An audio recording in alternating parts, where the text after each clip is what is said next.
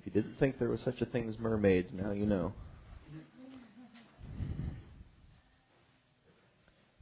I miss my kids being that little that they want to bring, want to wear stuff like that to church. It was always awesome.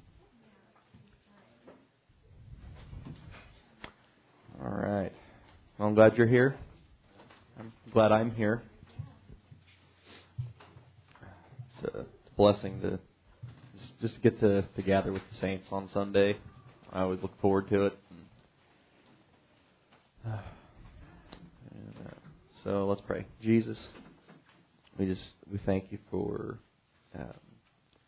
gathering us, God, for bringing us from all the places that we've come, God, for bringing us through this week successful, God, and we pray that today you would minister your word to us, God, as only you can do, God, that you would prepare this word with the fire of your Holy Ghost, God, that you would bring it forth exactly as you intend it, God, that you'd organize my thoughts, God, so that God, that this thing would come forth as you intend, God, and I pray that you would just prepare our hearts to receive it, God, that it would take root in us and bring forth fruit, God. We pray it in your name, God. Today, God, we want to receive from you all that you have for us, God, all that you've intended. And we want to receive it from your hand. In the name of Jesus, we pray. Amen. Amen. Let's go to Exodus 32.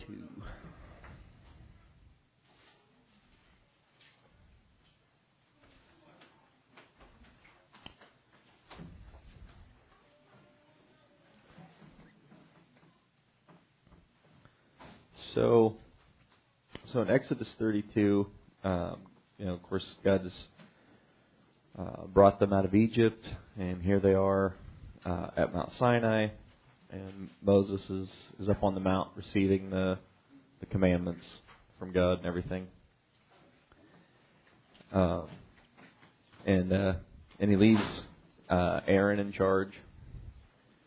You ever leave somebody in charge of something, and then it just kind of turns into a disaster? So Moses got to have one of those experiences here. And so, of course, Moses has been up there for a while because the Bible says he was up there for 40 days and 40 nights. And so in 32 it says, when the people saw that Moses delayed to come down out of the mount, the people gathered themselves together to Aaron and said, "Up, make us gods which shall go before us.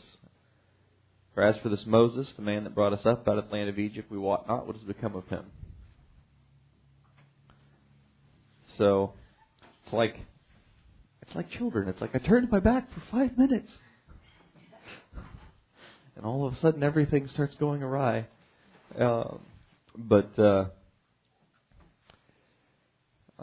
It's interesting because the people have seen what God has done.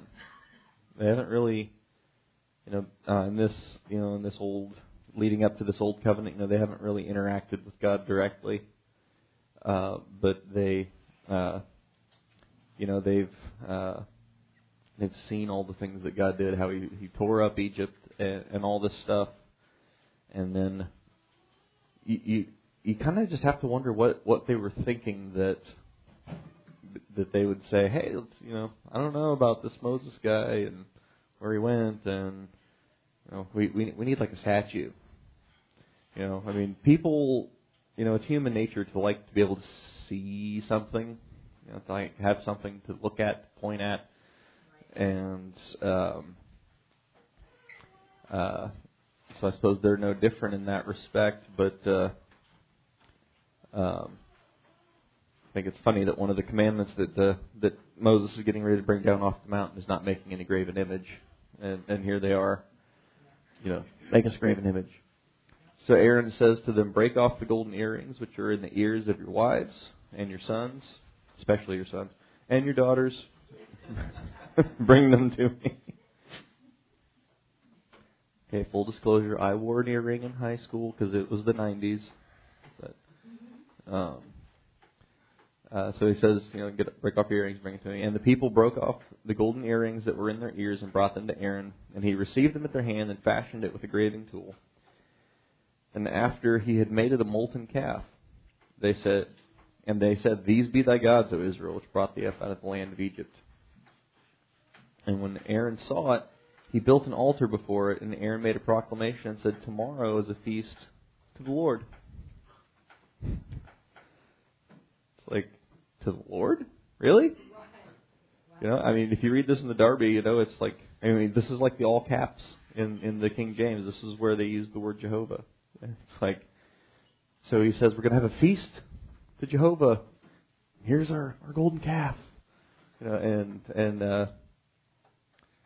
So quite mixed up here. But it's interesting because, Aaron was called by God to be the high priest, but he didn't have the same sense of communication and relationship with God. And so in Moses' absence, he was easily swayed by the people. And because, and we'll see later on how he tells Moses that these people are set on mischief. So he's kind of combining these two ideas of this golden calf and real God. And it said, and they rose up early on the morrow, and they offered burnt offerings and brought peace offerings, and the people sat down to eat and drink, and they rose up to play. And this word play means to laugh or to mock, or can mean to play. It's kind of all those things together. So essentially, they're just having a party. And God is not opposed to parties, of course, but they're rather off base here, of course, to begin with the whole confusion of the golden calf and everything. And in verse 7, the Lord said to Moses, Go and get thee down, for thy people, which you brought out of Egypt, have corrupted themselves, and turned aside quickly out of the way which I commanded them. And they've made them a molten calf, and have worshipped it, and sacrificed it thereunto, and said, These be thy gods, O Israel, which brought thee up out of the land of Egypt. I know God is not a man, but he talks about having feelings like we do. And you think about that. It's like, here's, I did all this stuff for them and rescued them. I heard their sighing, and I remembered them, and I sent a deliverer, and I destroyed their enemies and brought them out with a mighty hand and protected them all the way out here to the mountain. And now they're coming up with some other God. It's an interesting thing. If you've ever had somebody if you've ever done something for somebody and then had them just totally spit in your face about it and just act like it was nothing and worthless, then you have some idea of what God's talking about here. And there's not much worse than when you go out of your way to do something really nice for somebody, and they turn around and act nasty about it, or just stab you in the back, But the great thing is if you've had that happen to you, then you're in good company, because God knows exactly how that feels. And the Lord said to Moses, I've seen this people. Behold, it's a stiff-necked people. Now, therefore, let me alone, that my wrath may wax hot against them, and I may consume them, and I will make of you a great nation. And Moses besought the Lord his God, and said, Lord, why does your wrath wax hot against the people, which you brought forth out of the land of Egypt with great power and a mighty hand? Why should the Egyptians speak and say, for mischief did he bring them out, to slay them in the mountains and consume them from the face of the earth? Turn from your fierce wrath and repent of this evil against thy people. Remember Abraham and Isaac and Israel, thy servants, to whom thou swearest by thine own self, and said, I will multiply your seed as the stars of heaven, and all this land that I have spoken of will I give to you and to your seed, and they shall inherit it forever. And the Lord repented of the evil which he thought to do to his people. So, it's like, boy, good thing Moses was there, right? But the interesting thing is that, as Moses brings us back to, remember, think about what everyone's going to say about you. It's like they're going to say that you brought them out and you couldn't bring them in, and they're gonna think that because you couldn't do it, you just killed them all out here in the wilderness. And God says, yes, precisely. It's a great idea. Like, if you've ever been on a road trip with children,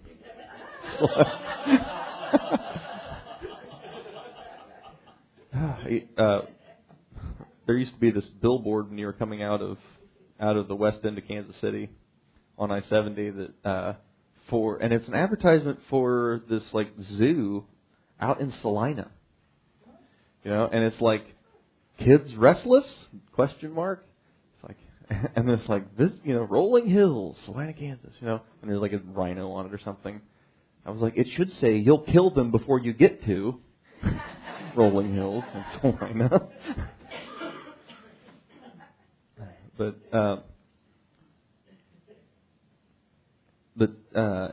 it's awesome because Moses, he obviously I'm sure this was exactly what God knew would happen, but Moses doesn't make it about the people; he makes it about God and how it's like this is it's like you promised Abraham and Isaac and Jacob that you were going to do this, and I know that you can get these people where they need to be, and you can make this happen because it's not about Israel being having all their duckies in a row, because here, being left to their own devices for about 5 weeks, they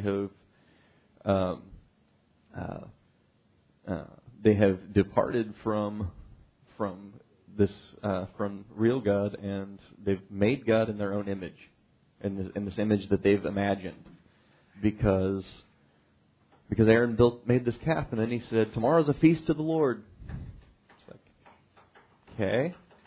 It's like, I thought you were talking about the calf. He's like, yes. It's like, of course it is. It's like, this is God. Like, no. So in verse 14, the Lord repented of the evil which he thought to do unto his people. And Moses turned and went down from the mountain, with the 2 tables of the testimony were in his hand, and the tables were written on both their sides, on the one side and the other side were they written. And the tables were the work of God, and the writing was the writing of God graven upon the tables. And when Joshua heard the noise of the people as they shouted, he said to Moses, "There's a noise of war in the camp." And he said, "It's not the voice of them that shout for mastery, nor the voice of them that cry for being overcome, but the noise of them that sing do I hear." And it came to pass, as soon as he came near the camp, he saw the calf and the dancing. And Moses' anger waxed hot, and he cast the table out of his hands and broke them beneath the mount. And he took the calf which they had made, he burned it with fire, ground it to powder, strawed it upon the water, and made the children of Israel drink of it. And Moses said to Aaron, "What did this people do to you, that you brought so great a sin on them?" So, I don't know what Moses looked like, but I kind of picture like this really like frightening guy with like long gray beard and like, the long hair and just like, big like eyebrows like this long. It's like, what happened? And scary guy. It's kind of what I picture here. And Aaron said, "Let not the anger of my Lord wax hot. You know the people, that they're set on mischief. And they said to me," I love how he passes the buck here, because this would have been the place where he says, "No." When they said, "Make us gods," it's like, we have a God, and we can't. You don't need to see him to know that he's there. But he said, "You know they're set on mischief. They said to me, "Make us gods, which shall go before us. As for this Moses, the man which brought us up out of the land of Egypt, we wot not what's become of them." And I said to them, "Whoever has any gold, let them break it off." And they gave it to me. And I cast it into the fire, and there came out this calf. Yeah. So it's funny how he kind of tells the story a little off here. Because it specifically tells you that he got out his tools and he made a golden calf. And I made some pretty sweet clay sculptures in my time that looked vaguely like what they were supposed to. And I know that if you are going to sculpt something or make a statue of some sort, it's going to take some serious intention and work. So I love how he says, "And out came this calf." Like, well, I don't know. I mean, I put all the gold in there, and just, this calf came out. It's ooh, spooky. I got goosebumps just talking about it, man. And of course, this calf was not able to, strike Moses blind or something while he was grinding it up and burning it and all that. So, some God. And when Moses saw that the people were naked, for Aaron had made them naked unto their shame among their enemies, Moses stood in the gate of the camp and said, "Who's on the Lord's side? Let him come to me." And all the sons of Levi gathered themselves to him.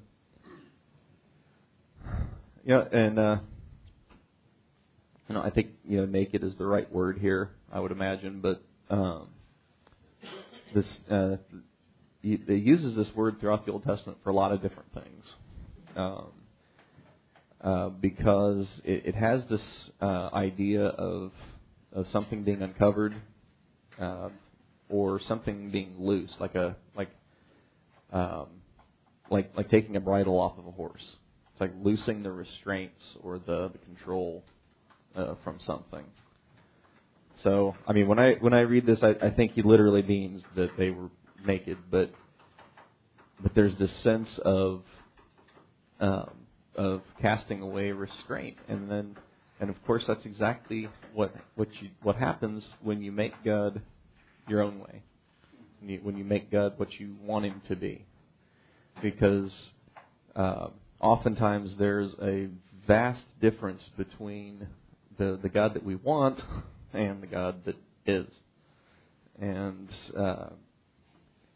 the great thing about that is that there is then this real God with actual standards, and His image and His word and His standards are absolute. And that's the thing that you have to go by. But it's easy in the absence of either the covering ministry of God or just that without the restraint of the fear of God, it's easy to make God what you want Him to be. It's not God anymore, and you can call Him Jehovah, but you call Him Jesus, but it's still the golden calf. And so it's an interesting thing here. This word naked is the same word it uses in Proverbs 29:18, where he says, "Without a vision, the people perish." It's the same word for perish. And so there's this sense of, if you have no vision, it's like you have cast aside all restraint and just do what you want to do. Because if and I like the sense of like removing the bridle from a horse to talk about this word, because that's how you keep it under control. And if you don't have the flesh under control with the bit and bridle, or if it's not just dead, then it will take you where it wants to go, not where you want to go.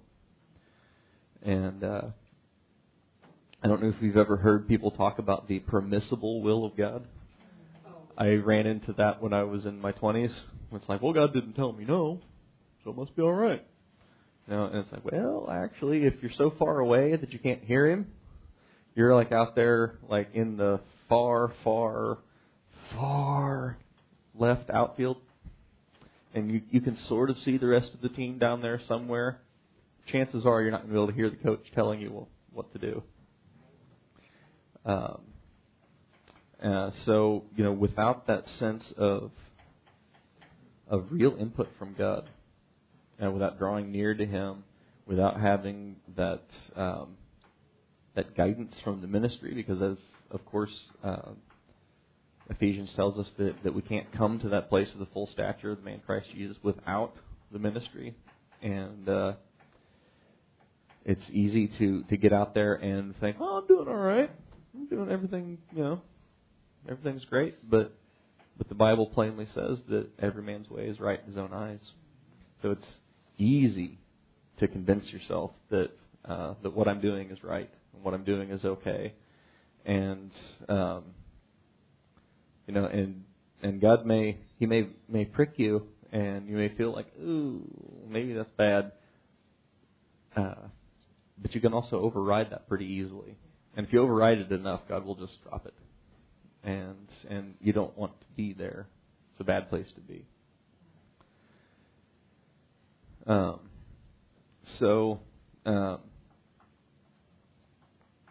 So in verse 26, he says, Moses stood in the gate of the camp and said, "Who's on the Lord's side? Let him come to me." And all the sons of Levi gathered themselves together to him. And he said to them, "Thus says the Lord God of Israel, put every man his sword by his side, and go in and out from gate to gate throughout the camp, and slay every man his brother, and every man his companion, and every man his neighbor." And the children of Levi did according to the word of Moses, and there fell of the people that day about 3,000 men. Well, can you imagine if Ron came in here and was like, everybody grab your swords and kill your brother. It's like, I don't know, there might be some of us that might be like, all right.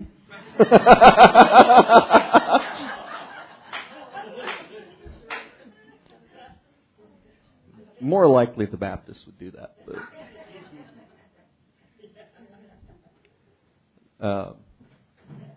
But of course, God's telling us, it's like, hey, you don't want to have that kind of element hanging around.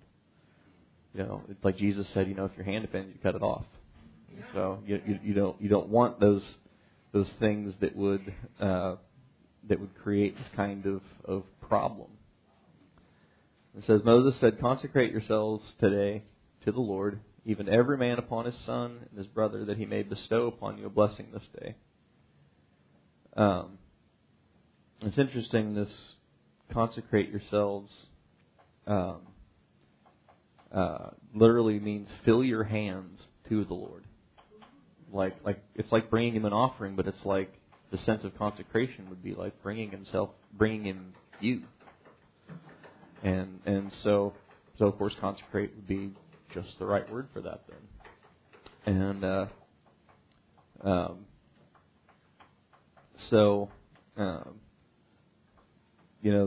there's this, you could have been Christian for 30 years. Your flesh will still tell you that coming into like a new, deeper consecration to God is going to somehow be boring or upsetting to, it's going to upset your flesh's apple cart, no doubt, but it's like you're going to have to leave things aside that it's like, and if you want to get an idea of what the sounds your flesh will make, then take a child's tablet away or their phone. That like keening sound that they make, it's about right. And we'll just watch them wander aimlessly through the house like, I don't know what to do.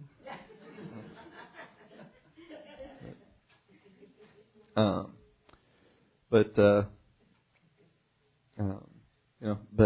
he says to consecrate yourself that God could bestow a blessing on you. And I could think of no better blessing than being close to Him and being and seeing Him as He is, because if you're going to obey Him, you need to see Him as He is. You need to understand what it is that He's wanting. Because if you've made God in your own image, then obedience to making God in this image that you've come up with is not obedience to God. and therefore disobedience. And so he says, it came to pass on the morrow that Moses said to the people, "You've sinned a great sin. Now I will go up to the Lord. Peradventure, I will make atonement for your sin." That's a great word, isn't it? Peradventure. We don't use that word anymore. It's like, means maybe, perhaps, we'll see, hopefully.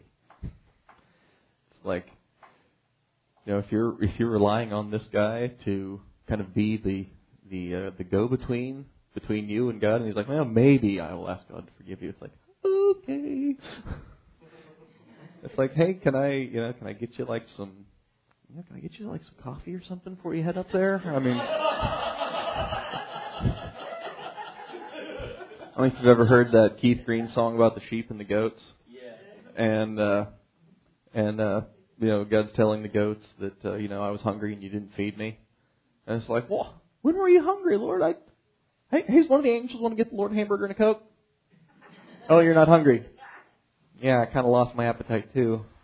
And it's like, it's funny, but it's not funny because it's like, wow, you don't want to be in that place. But so he says, peradventure, I will make atonement for your sin. I think that the church has lost a bit of the fear of God in the sense of we know that God will wash our sins away when we repent. But I think there's a little jolt of healthy fear in, wow, I hope God will pass over this thing, because otherwise I'm in serious trouble here. And there's a blessing in that fear that keeps you out of trouble. So let's see.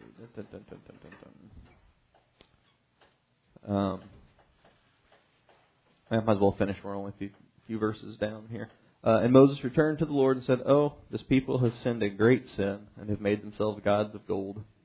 Yet now, if you will forgive their sin," and I like how there's just like a big line there, like a dash, like he just kind of, it's like leaving it hanging. It's like I don't know if you would. I hope so. Yeah. And if not, blot me, I pray thee, out of thy book which thou hast written. And we don't do that so well in the church. If we see somebody having a problem, we're not like, oh God, it's like, you got to wash them in your blood. You got to get this thing fixed. We're like, God, can you believe that? It's like, gosh, it's like smite them, and so this would be a really great example because Moses understands the heart of God. That because of course God paid the price for your sins and mine, and so he says that if you'll forgive their sin, that'd be awesome. Kind of what I hear in there. And if not, then blot me, I pray thee, out of thy book which you've written. And the Lord said to Moses, whoever has sinned against me, him will I blot out of my book. And now therefore go and lead the people to the place which I have spoken to you. My angel will go before you. Nevertheless, in the day when I visit, I will visit their sin on them. And the Lord plagued the people because they had made the calf which Aaron made. So he tells Moses there will still be, a reckoning, because God will, he forgives the stuff that happens, but there's also that sense of consequence that he leaves you with that is super, super educational. And if you've ever, hurt, you hurt somebody's feelings and you go to apologize to them, and they say, thanks. It's like, that's a relief, but it's also really awful. Because it's like, because everything that's implied in them just saying thanks is like, well, actually, that hurt really bad. I can't believe you did that, and that was awful, and blah, blah, blah, And so you're thinking, because the response you're hoping for is, oh, that's okay. No problem. No big deal. Because then you're like, oh, good. Everything's all great. And again, but it doesn't have the same impact on changing your behavior moving forward as, thanks. Ugh. So regret and consequence are a really, really great teacher. Go with me over to Colossians chapter 1. I'll wrap up over there. Then you guys will be on your way to donut time. Although I don't think anybody brings donuts. You would think. I don't know. I mean, the way Ron talks about donuts, you'd think somebody would, but I'm glad nobody does, though, because I would have trouble saying no to them. Let's see.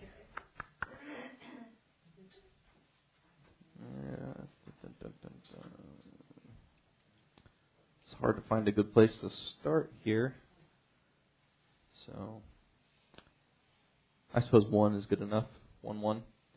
Paul, an apostle of Jesus Christ, by the will of God, and Timotheus, our brother, to the saints and faithful brethren in Christ which are at Colossae. Grace be to you and peace from God our Father and the Lord Jesus Christ. We give thanks to God and the Father of our Lord Jesus Christ, praying always for you, since we heard of your faith in Christ Jesus and the love which you have toward all the saints. For the hope which is laid up for you in heaven, whereof you have heard before in the word of the truth of the gospel, which has come to you, as it is in all the world, and brings forth fruit as it does in you, since the day you heard of it and knew the grace of God in truth. As you learned of Epaphras, our dear fellow servant, who is for you a faithful minister of Christ, who declared unto us your love in the Spirit. For this cause also, since the day we heard it, we don't cease to pray for you and to desire that you might be filled with knowledge of His will in all wisdom and all spiritual understanding. Boy, and that's a great prayer, isn't it? To be filled with the knowledge of His will in all wisdom and spiritual understanding. You could also read this to be filled with full recognition and understanding of His purpose in all wisdom and spiritual understanding. So God has a purpose for your life, and it's easy to be so focused down on your own life and the things that you have going on, and it's easy to be to lose sight of this recognition of God's purpose and this wisdom and spiritual understanding. It's easy to just focus on. It's like, man, I just hope people pray for me that I can make it through the week and that I'm going to be here again next weekend. I think we're all chuckling because we've all had those seasons where you feel like you just sort of coasted from one week to the next. But this is a great thing to ask God for, to be filled with the knowledge of His will and the wisdom and spiritual understanding. The full recognition and understanding of His purpose. Because God has a purpose for you that's more than just surviving from week to week. We got to have lunch with our business coach and his wife yesterday. We were at this little party thing in Missouri, and they had come up from Tennessee, and it was the first time they'd gotten to meet the ladies. He told us that he thought Mike and I were making it up, that we weren't actually married, that we just made it up.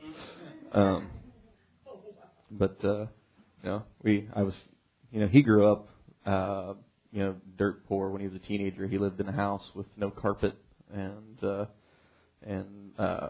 just bare wood floors and it's just a shack out in the boonies in the South. And so I told him that Cynthia grew up playing a game too. It's called Survive. It's like, when I met her, she lived in a house with no toilet, and so it's like, yeah, I feel you. I don't remember where I was going with that now, but I actually did have a reason for bringing that up.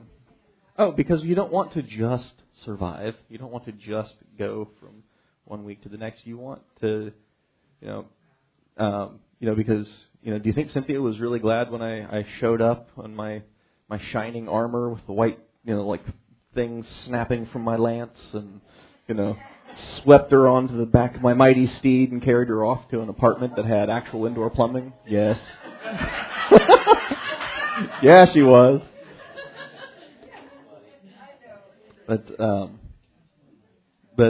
her life had more purpose than that, because that's all well and good. But what we want is to grow in that knowledge of Him, and that is, and the more you do that, the more you come away from this thing of making God in your own image and excusing away the things that you want to do because, well, after all, it's like, well, my little God calf thing here says it's okay. I was, of course, July 4th is on Thursday, and I was looking at my calendar and this lonely little day after it, and then the weekend, and I was just, should I leave that day open, because the little people in Texas might schedule me appointments that day if I don't block it off. And then I mentioned that out loud, and Cynthia kind of gave me that look. Like, you have to block it off. It's the day after your birthday. Like, yeah, all right. So I did. But I lost my train of thought again. I don't know where I was going with that. But anyway, so here in verse 10, he says that you might walk worthy of the Lord unto all pleasing, being fruitful in every good work, and increase. Oh, I know where I was going with that. Because I was going to say that, when I want to take a day off or something like that, I think, well, let me ask my boss. He says it's okay. Because I say it's okay. And if I ask Mike, he would probably say it's okay too. I don't ask him just in case. Because he's the big boss, I'm the little boss. No. Anyway, actually, but so he says that you might walk worthy of the Lord unto all pleasing, being fruitful in every good work and increasing in the knowledge of God. And again, the more you come into that, the less and less you could make God in some image other than what He is. Because the more you know about Him, the less you could just make it up. Have you ever, when you were in junior high, did you ever have a crush on somebody and you kind of had this idea of who they were? And then you get to know them a little bit and they're not at all like what you thought they were. And suddenly they are no longer of interest to you. And so it's easy to imagine what somebody is like. I went to school with all these pretty girls, and it's like, you would imagine that they're like, oh, I'm sure she's really nice and stuff. You talk to her for like a minute and a half, and it's like, oh, like suddenly she's not so pretty, But so coming into this place of, because this is something that you want to pray that God would do, and you want to work with Him on it. It's like walk worthy of the Lord to all pleasing, being fruitful in every good work, increasing in the knowledge of God. That's the same word that he used up there in verse 9, full recognition and understanding. Increasing in the full recognition and understanding of God. Because if you understand who God is, then you couldn't possibly make Him into something else in your mind. Because you understand the goodness and the severity of God. We've focused so much in modern America on the goodness of God that we forget about the severity of God, that He does actually have real standards and real expectations for us.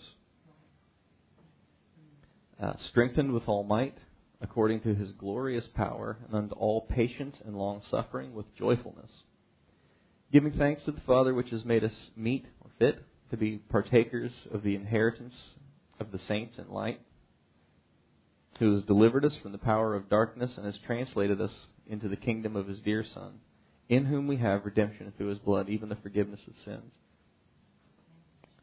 Are you ever going to get there making up God as you go along? Not at all. And here's where I actually wanted to get to, verse 15. Who is the image of the invisible God, the firstborn of every creature?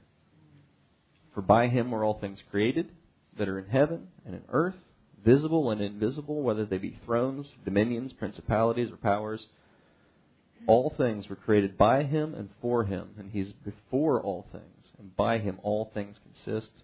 And He is the head of the body, the church, who is the beginning, firstborn from the dead, that in all things He might have the preeminence. And man, this chapter just gets better and better as you go. But I wanted to read this passage because it's talking about the image of God, the image of the invisible God. So, honestly, Israel is at least in part working from what they knew, because they had been brought up in Egypt, where they had all the statues and the false gods and all the stuff. And so they assumed that God must be like that somehow. And God, of course, disavowed them of that idea rather quickly. But if you wanted to know, well, then what is God really like? What is He actually like? Then He's given us this image. There's a dreadful, dreadful song that was popular when I was in high school that was like, "What if God was one of us?" It's a terrible song. But I like that idea of, if you could see God as a living, breathing person in a way that you could relate to Him and understand Him, like that you could encompass what He's like in your mind, then you can see Him in Jesus. Because He was literally a living, breathing person on the earth. And we have Him all spelled out for us in red and black and white in the Bible, to tell us, well, if you wanted to know what is God like, what is the image of God, it would be that. And so He's given us this book that is the very image of God. And the last thing I wanted to point out about this word, and you've probably heard me tell you this before, this word image, this is where we get the word icon. And an icon is not just something you click on. This is an image. This is an actual thing that is an image of something, just like you would understand the word image in modern English. But it is actually made from the very nature of the thing that it's an image of. So, for example, Jeremy looks an awful lot like me. Bless his heart. And and so much so that Mike was telling me that all of his memories from childhood, I now have Jeremy's face because they were so darn close. And so it's like he's like an icon because he looks like me, but he shares my nature because he came from me. And so then he goes on to say here that Jesus, this image of the invisible God, is the firstborn of every creature, and the head of the church, and the preeminent, the firstborn from the dead. And so then you have this same icon living in you. And so that's the thing that you want to bring out. Because, Aaron had this big lump of gold, and he worked it and worked it and worked it until he got this calf. He didn't just magically pull it out of the fire and ah. And so we work in partnership with God. It's like you've got this image of God in you, and it's like He's chipping away at all the slough and stuff and things that are on the outside of it. And so that you will be talking to your brother or sister, and you'll hear that little tink tink tink tink tink tink, because God is He's bringing that image out of there. And if I'm a pathetic artist, but I know that if you are going to draw something, if you're going to sculpt something, if you're going to paint something, you have to have an image firmly in mind of what you're going for. You have to have it. You can't just kind of start out I'm just going to see what happens. You kind of have to have an idea of what you're doing. And so God has this very firm image in mind when He's working on you, because His intention for you is that you're going to come out looking just like Him.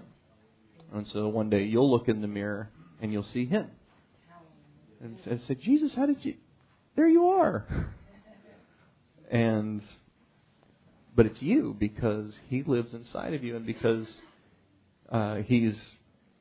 He's taken you from this place of where you could just make God up as you go along. Have you ever played a board game with a kid that just makes up the rules as they go along? terrible. You can't win at that. It's hopeless. And it doesn't go anywhere. Making up God as you go along is the same way. It's the exact same thing. It's like, oh, you can't hit me. I got a force field. It's like, doesn't work that way. So he's the firstborn among the dead. And so he puts us all in that boat of having died with him. And then says, actually, I'm going to bring you to life again. This firstborn as being alive from the dead. But you're not going to come up looking like you. You're going to come up looking like me. And, it may take a little squeezing and a little chipping and maybe some fire. But before you know it, you will be looking just like me. And so he's a good God. He knows how to get us to the end of the road. He knows how to get done in us what we could never do. But he does have an expectation that we're going to work in partnership with him on it. That we're on board with the project. Because otherwise it would be like the kid with the science project that clearly his dad made it and he didn't do anything. And it's of no value because he didn't do anything to it. The kid doesn't care. But when you have worked with God on the process, and the more you work on the process with him, the more you love him, and the more you see him doing these things in you, and the more you want to please him, the more you want to be like him, and the more willing you are to get in and work on the project. When I was younger, I remember having things that I liked to spend my time doing that I literally could not imagine ever not wanting to do. Not ever that I didn't think I could ever give this up and get it out of my life or whatever. As I went along with God and let him do what he was doing and worked with him on it, I found I didn't really want that stuff anymore. I could just kind of leave it by the wayside, and eventually it's like I didn't even have the stuff in my house anymore because it was just collecting dust. And you know what? I didn't miss it because I was really glad that God did what God did. And so you might have, so maybe God is dealing with you about getting rid of something because we're not making God up as we go along in the image that we'd like him to be. And I can tell you that God knows how to not only help you lay that aside, but be so glad you did and not even miss it. So, Jesus, we thank you for your word. We thank you that you are unchangeable. God, we're always changing and always having new thoughts and ideas and new things to distract us, or new things that we'd like to do, or whatever it is. But God, you never change. You stay the same. God, and we thank you for that unchanging image that you have presented us with. God, and we can look in the mirror of your word and we can see where we don't match up to the image, and those are the things that we bring to you and say, God, we need these things to change. My eyes aren't like your eyes yet. My nose isn't like your nose yet. We need to fix this stuff. And God, I thank you because you are a hands-on God, and you are working with us, God, to make us and mold us into that very image. God, you put it inside of us, and you're bringing it out so that the world might see you. God, we praise you today. We glorify you. We just pray that every need in this place you would meet. God, every question you would answer. God, and that you would just raise up in us a sense of expectation, of receiving something from you today. We're grateful to you. We appreciate all that you're doing in us, and we pray that your presence would do in us and through us and to us, God, as only you could. And that we would bring you that offering of praise that you so richly deserve, God. We pray it in your righteous name. Amen and amen. All right.